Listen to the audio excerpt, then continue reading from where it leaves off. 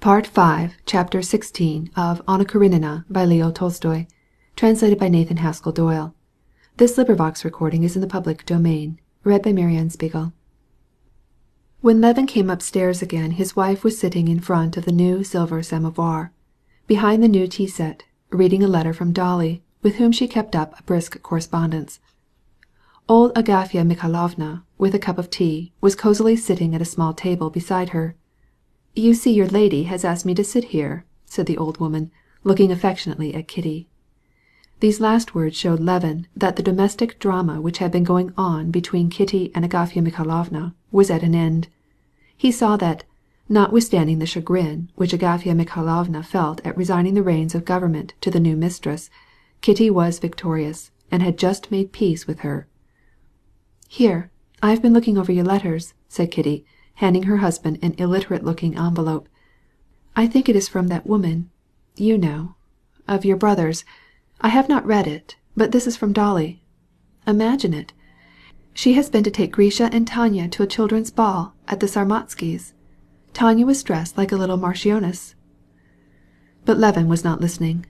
With a flushed face he took the letter from Marya Nikolaevna, his brother Nikolai's discarded mistress, and began to read it. This was already the second time that she had written him.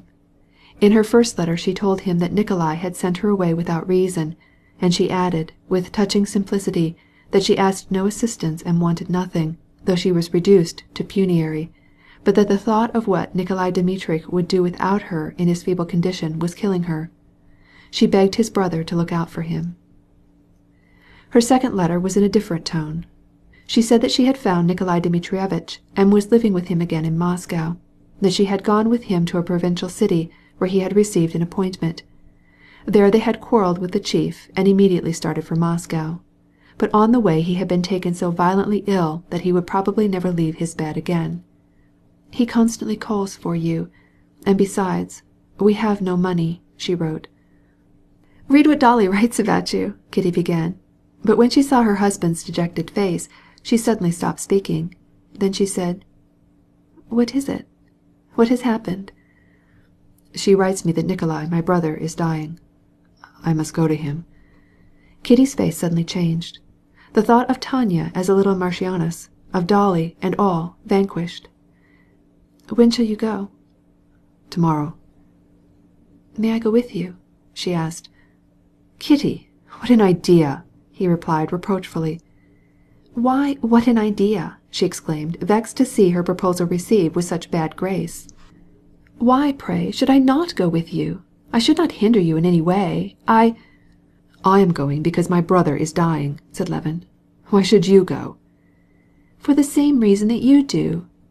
"At the same time so solemn for me, she thinks only of the discomfort of being left alone," said Levin to himself, and this excuse for taking part in such a solemn duty angered him. "It is impossible," he replied sternly.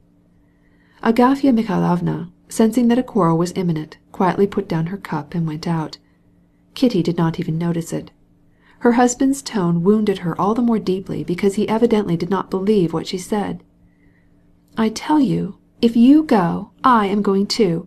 I shall certainly go with you. I certainly am going," said she, with angry determination. "Why is it impossible?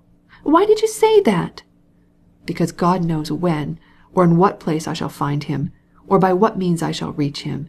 You would only hinder me," said he, doing his best to retain his self-control. "Not at all. I don't need anything. Where you can go, I can go too, and—" "Well, if it were nothing else, it would be because of that woman, with whom you cannot come in contact." "Why not? I know nothing about all that, and don't want to know. I know that my husband's brother is dying, and that my husband is going to see him, and I am going too, because—" "Kitty, don't be angry. And remember that in such a serious time it is painful for me to have you add to my grief by showing such weakness, the fear of being alone. There now, if it would bore you to be alone, go to Moscow." "You always ascribe to me such miserable sentiments," she cried, choking with tears of vexation and anger. "I am not so weak. I know that it is my duty to be with my husband when he is in sorrow, and you want to wound me on purpose. You don't want to take me." "No, This is frightful, to be such a slave," cried Levin, rising from the table, no longer able to hide his anger. At the same instant he perceived that he was doing himself harm. "Why then did you get married? You might have been free. Why, if you repent already," and Kitty fled into the drawing-room. When he went to find her, she was sobbing. He began to speak, striving to find words not to persuade her, but to calm her. She would not listen, and did not allow one of his arguments. He bent over her, took one of her recalcitrant hands, kissed it, kissed her hair, and then her hands again, but still she refused to speak. But when, at length, he took her head between his two hands and called her Kitty, she softly wept, and the reconciliation was complete. It was decided that they should go together on the next day. Levin told his wife he was satisfied that she wished nothing but to be useful, and agreed that Marya Nikolaevna's presence with his brother would not be an impropriety. But at the bottom of his heart he was dissatisfied with himself and with her. He was dissatisfied with her because she would not let him go alone when it was necessary. And how strange it was for him to think that he who such a short time before had not dared to believe in the possibility of such joy as her loving him, now felt unhappiness because she loved him too well. And he was dissatisfied with himself because he had yielded in such a weak way. In the depths of his heart he was even more dissatisfied to think of the inevitable acquaintance between his wife and his brother's mistress. The thought of seeing his wife, his Kitty, in the same room with this woman, filled him with horror and repulsion. End of chapter 16.